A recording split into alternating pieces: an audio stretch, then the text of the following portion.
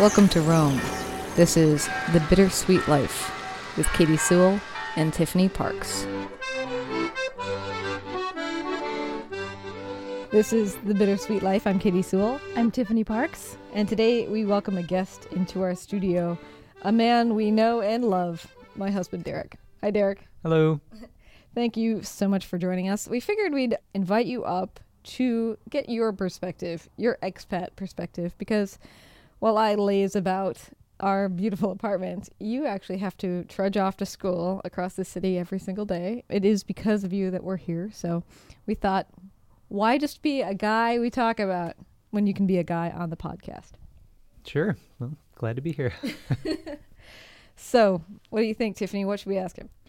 Oh, I have lots of questions. I know through both of you, that Derek has also been an expat in other places. So I would like to know what is different about this experience as opposed to your previous expat experiences, and where exactly have you been an expat? I was an officer in the Navy for about 7 years, and Katie and I are from Seattle, but while I was in the Navy, I lived in Virginia and Rhode Island, and then I spent some time in Seoul, South Korea, and then in England in a town about 45 minutes north of London, out in the farm country. Also in college, you were in Prague. That's right. That was just a little 3-month study abroad. I wouldn't say that I lived there. Okay. Which one of those places would you say you liked the best?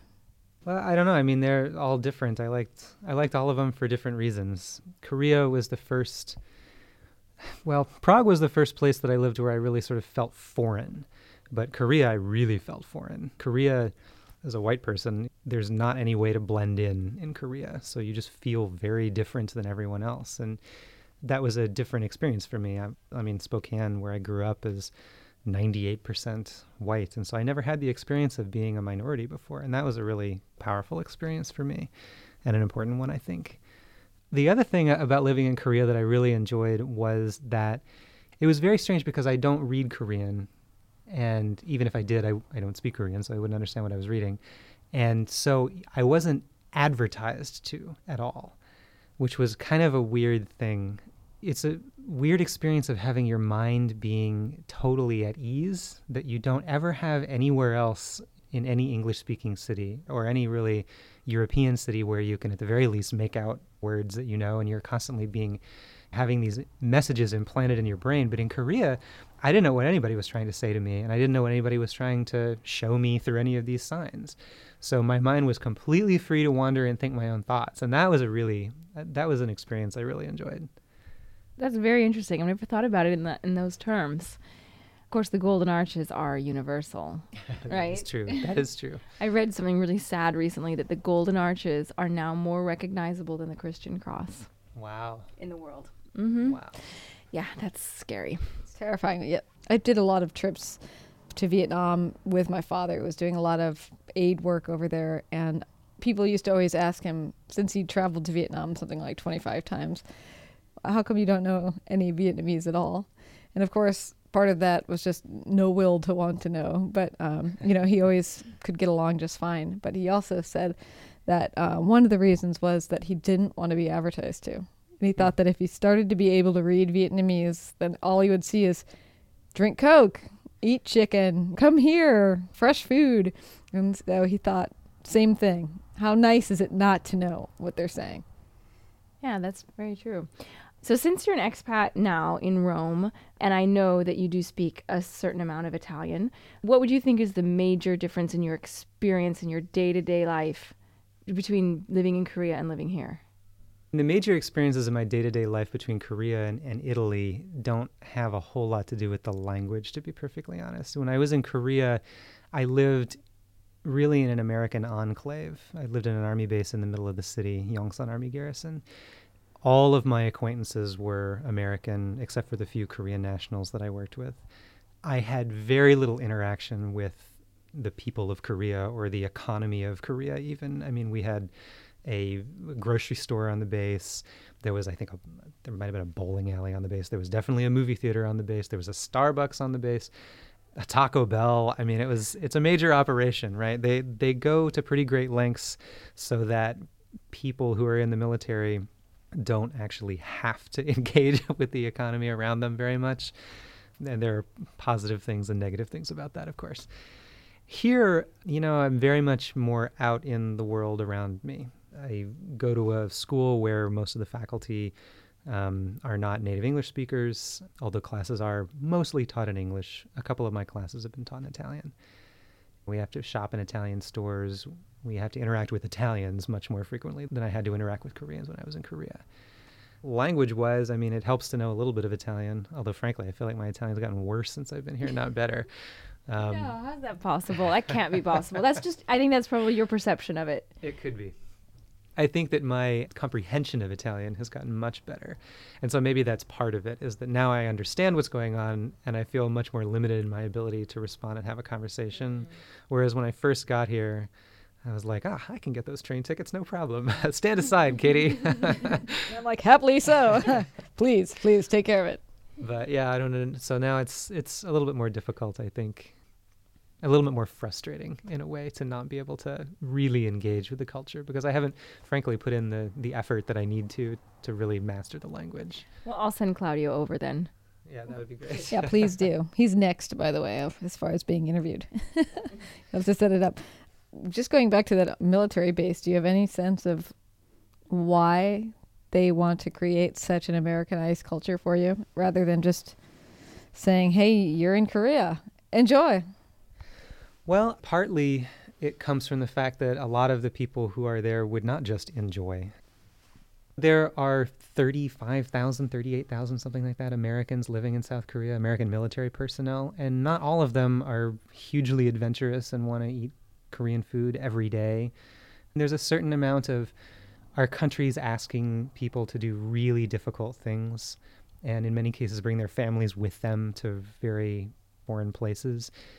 And in return for that, they try to, as much as possible, make them comfortable when they're doing it. And there's nothing wrong with that.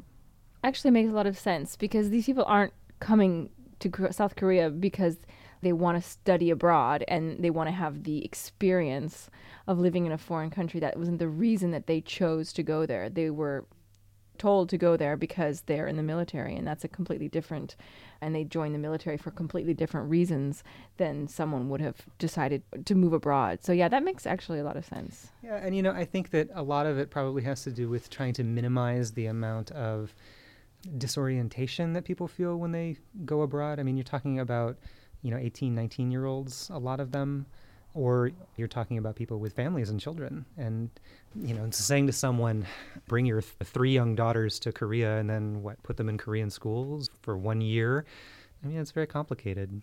So there's pretty good logic behind it.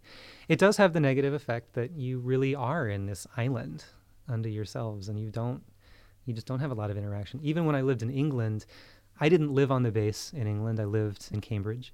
And I did have a few British friends while I was there, but you have to go pretty far out of your way. You have to really try. When you go to a foreign country in the military, you have built-in friends. You know what I mean? You have people that you're thrown in with that you have a similar experience with, and shared experience is a huge part of friendship, right? And you're in this foreign environment, and so you talk to people from home. That's very natural. Even here we have friends who teach at the North American College, which is where all of the young American seminarians, that is, seminarians from the United States, live. And it is an American enclave. In fact, all the Catholic countries of the world have their own college. There's an English college, an Australian college, a Canadian college. And so all of their seminarians live in these little national enclaves in a way. So fascinating to me because I never thought about it that way. And in the Middle Ages, they had the same exact thing here. And I think they were called the Scola. Is that the word? And they were all sort of in the Borgo, right? All near St. Peter's. That's so funny that the same tradition has kept on after 1,000 years. Back then they weren't nations so much as language. The nation state system hadn't evolved yet, so now there's countries. The Irish are all living together. And so it's just natural that you would sort of gravitate to people with your same language and culture. Well, yeah, of course. Also because you're going through culture shock anyway. just naturally, you, as an expat, there's no way that you cannot have a certain amount of stress based upon the fact that you're in a totally foreign and different place, even if you chose willingly to go there. And we've talked about it on the podcast before that I've lived here 10 years. I have very few female Italian friends. And the only male Italian friends I have pretty much are either friends of my husband's or people that I've dated. I don't know if it's like that in every country. And I do have friends, other expats who have more Italian friends than I do. But I found it difficult to make friends. And not only that, it just, you will meet people that you either work with or that are from your country or, you know, you have shared experience with. And it is easier. But I do think that, you know, having friends from this country enriches your experience. But it takes time. It doesn't necessarily mean that the first 3 months that you live in the country, you should have 5 Italian friends, because it's pretty unrealistic. It's not going to happen. It's not going to happen. Well, it could happen, but it's just unrealistic. I always tell people, I don't know if they're still organizing it, but I had an acquaintance who used to organize extreme language exchange, which was kind of the same idea as speed dating, except the purpose of it wasn't actually to meet someone, although it happened, I'm sure. You would go to this aperitivo, or you'd go out to a bar, and you'd have 10 minutes with each person, and then you'd switch. During those 10 minutes, you had to speak 5 minutes in your language and 5 minutes in their language, and then you switch. I wish they had had that when I first moved here. It would have been a great way to meet foreign people, or to meet Italian people, obviously. We're the foreigners. Keep that in mind. I want to go back really quick to what you mentioned about being the minority for the first time in your life. I have a question for you, Derek, but I also want to ask Tiffany, have you ever lived in a situation or been in a situation where you were the minority? Racial minority, no. I mean, I've only lived in Canada, America, and Italy. So I've never been in the racial minority, but I've definitely been in nationality minority. Technically, the first time I was an expat was when I lived in Canada. We don't usually consider Canada as such a foreign country because the culture is so close to America. But I lived in Montreal, which is a very different thing from, let's say, Vancouver. And I felt absolutely in the minority as an American, and not only as an American, as an Anglophone. And I felt a certain amount of, I don't want to say discrimination, that's a pretty strong word, but a little bit of antagonism from Francophones, particularly, I'm sorry, I have to say it, it's true, but particularly from Quebec. There were other Francophones that I knew from other parts of Canada, but the ones specifically from Quebec I felt didn't like me because I was an Anglophone and because I was an American. So I felt it more there than I feel it here, believe it or not. In Korea, I remember talking about this with my girlfriend at the time, who had lived in Japan for a year, and we both played the same game when you got on the subway, which was, am I the only white person on this train? And it's just this very natural thing to do. We would walk onto the train, look left, and then look right. Oh, I am, in fact, the only white person on the train. And if you weren't the only white person on the train, inevitably you would end up looking at the other white person on the train, and you would give this kind of like upward nod kind of a thing, or acknowledge their presence in some way. And I don't know why this happened. Just this acknowledgement of another person's presence, and I am having the same experience as you because we are of the same race in this society, in this situation, which again was really weird for me, always having grown up in a white majority part of the United States. So when I got back to the States, I was telling this to a friend of mine who's African American, and he kind of laughed and he said, "Do you not know that black people do this? Like if I'm walking down the street in Seattle and I see another black person, like you give this nod of recognition."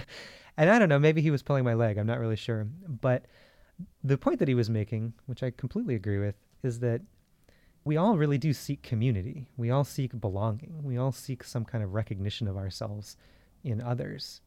That's really the lesson that I took away from this experience in Korea of being a racial minority, that opened my eyes in some tiny way to the situation of racial minorities in my own country. It's interesting because when I went to South Africa, I was traveling with a mixed group, African Americans and white people, and we were about even. I think we had about the same numbers. And for some reason, we had to stop at a grocery store, and the only grocery store that was nearby was in this mall. And there was no one white in the mall. No one. In fact, I got the impression that no white people ever went to that mall. People were stopping and turning around and looking. And of course, I asked one of the African American guys who was walking with me and walking a little bit faster ahead of me. And I walked up to him and I said, "What does it feel like to you right now to be walking with me?" And he's like, "It feels really, really weird." And this was an American guy. This was not someone from there. Yeah, I mean, for him, it had been a wonderful experience because for the first time in his life, he wasn't the minority. And so he just felt great. But he could also tell that we weren't necessarily supposed to be in this situation. There's still such segregation in South Africa that this was a place where white people didn't go. And so it made them very uncomfortable to be seen with us. Even our hosts who led us there felt the same way. You could tell that they felt very awkward having us there. They had brought us into somewhere that wasn't for us. I think the same thing happens in a nationalistic way, if that's a word. I remember when my husband and I were taking our marriage class that you have to take to get married in the Catholic Church. And I'd never seen a North American person at my church. We were signing in and everybody was talking, all these young Italian couples. And all of a sudden I hear this voice behind me, this very American voice speaking English. I immediately turned around and said, "Oh my God, where are you from?" I'd been here 7 years or so, and I had plenty of friends from my own culture or whatever. But I turned to her because I was in this situation in which there were no other American people. It was an odd thing to find another one there. And I turned around, and this girl was from Southern California. She was of Mexican descent, and she was engaged to an Italian guy. And we became really good friends with them, and we're still friends with them. I think you guys met them at our Christmas party. But that was a situation in which, I immediately kind of wanted to bond with this girl simply because she was another North American in a place where there weren't very many. So it's not only racial, I think. Yeah, I hope not. But I do think it's something that everybody, particularly everybody who lives their life in a majority, should experience. It completely changes your perspective. I think people who are in a majority oftentimes just think that the world is how it is, but they don't know what it's like to be the only one. They're never in a situation where the only one, or there's only two of you, or something like that. When I was working in the city government in Seattle, I had to go through Race and Social Justice Initiative training, they called it. It was really a fantastic program. And one of the first things they had us do was they divided us into white people and people of color. And they had all the white people go around the room one by one and answer the question, when did you first become aware of the concept of race? So we all go around, we all have quite similar stories about one day I was with my friend who was Asian and someone called her such and such a name and I was just so appalled. And, then I really became aware, or, I was driving with my friend who's black and we were pulled over and such. And all the white people got done telling their stories and thought, frankly, we're quite self-satisfied with how wonderful and progressive we were, having come to such a realization at such a young age. And then they said, okay, people of color, how does it make you feel having heard this? And they were all really hurt to have heard our stories because, of course, I don't want to generalize, but I think for most people of color, there's not really ever a moment in the United States where they weren't aware of race. That realization, that base realization that race is something that white people don't have to think about. You just don't have to. And so living in Korea, this was like 5 years before I worked for the city, but having that experience really at least gave me kind of an entree into understanding the experience of a lot of people in the United States that I just never would have had any kind of commonality with before. I'll also say that living here and just speaking just a little bit of Italian gives me so much more respect for people who emigrate to the United States and don't speak English particularly well, because I imagine they probably get treated like they're stupid a lot. Because I feel like I'm treated like I'm stupid a lot here in Italy. Crossing the street and people driving by scream in Italian, go back to your country or something like that. And you know just enough Italian Just to enough know I know exactly what they said. meant, but I don't have enough Italian to yell something mean back to them. I'll write you know down what I some mean? phrases for you. So I don't know. It's just that at least gives me a little bit of, just a tiny little bit of understanding for what people go through when they immigrate to the States. And that in and of itself is valuable, I think. Well, should we leave it there? Some heavy issues, Derek. We were going to have a nice, lighthearted conversation with you, but I will be interested to hear the response from people who are listening. Keith, I'm thinking of you. If you have a response, please tell us what your thoughts are, and anybody else. I'm Katie Sewell. I'm Tiffany Parks. I'm Derek Farmer. And this is The Bittersweet Life. Thanks for joining us. We welcome your questions and your feedback. Reach the show by emailing bittersweetlife@mail.com. That's bittersweetlife@mail.com.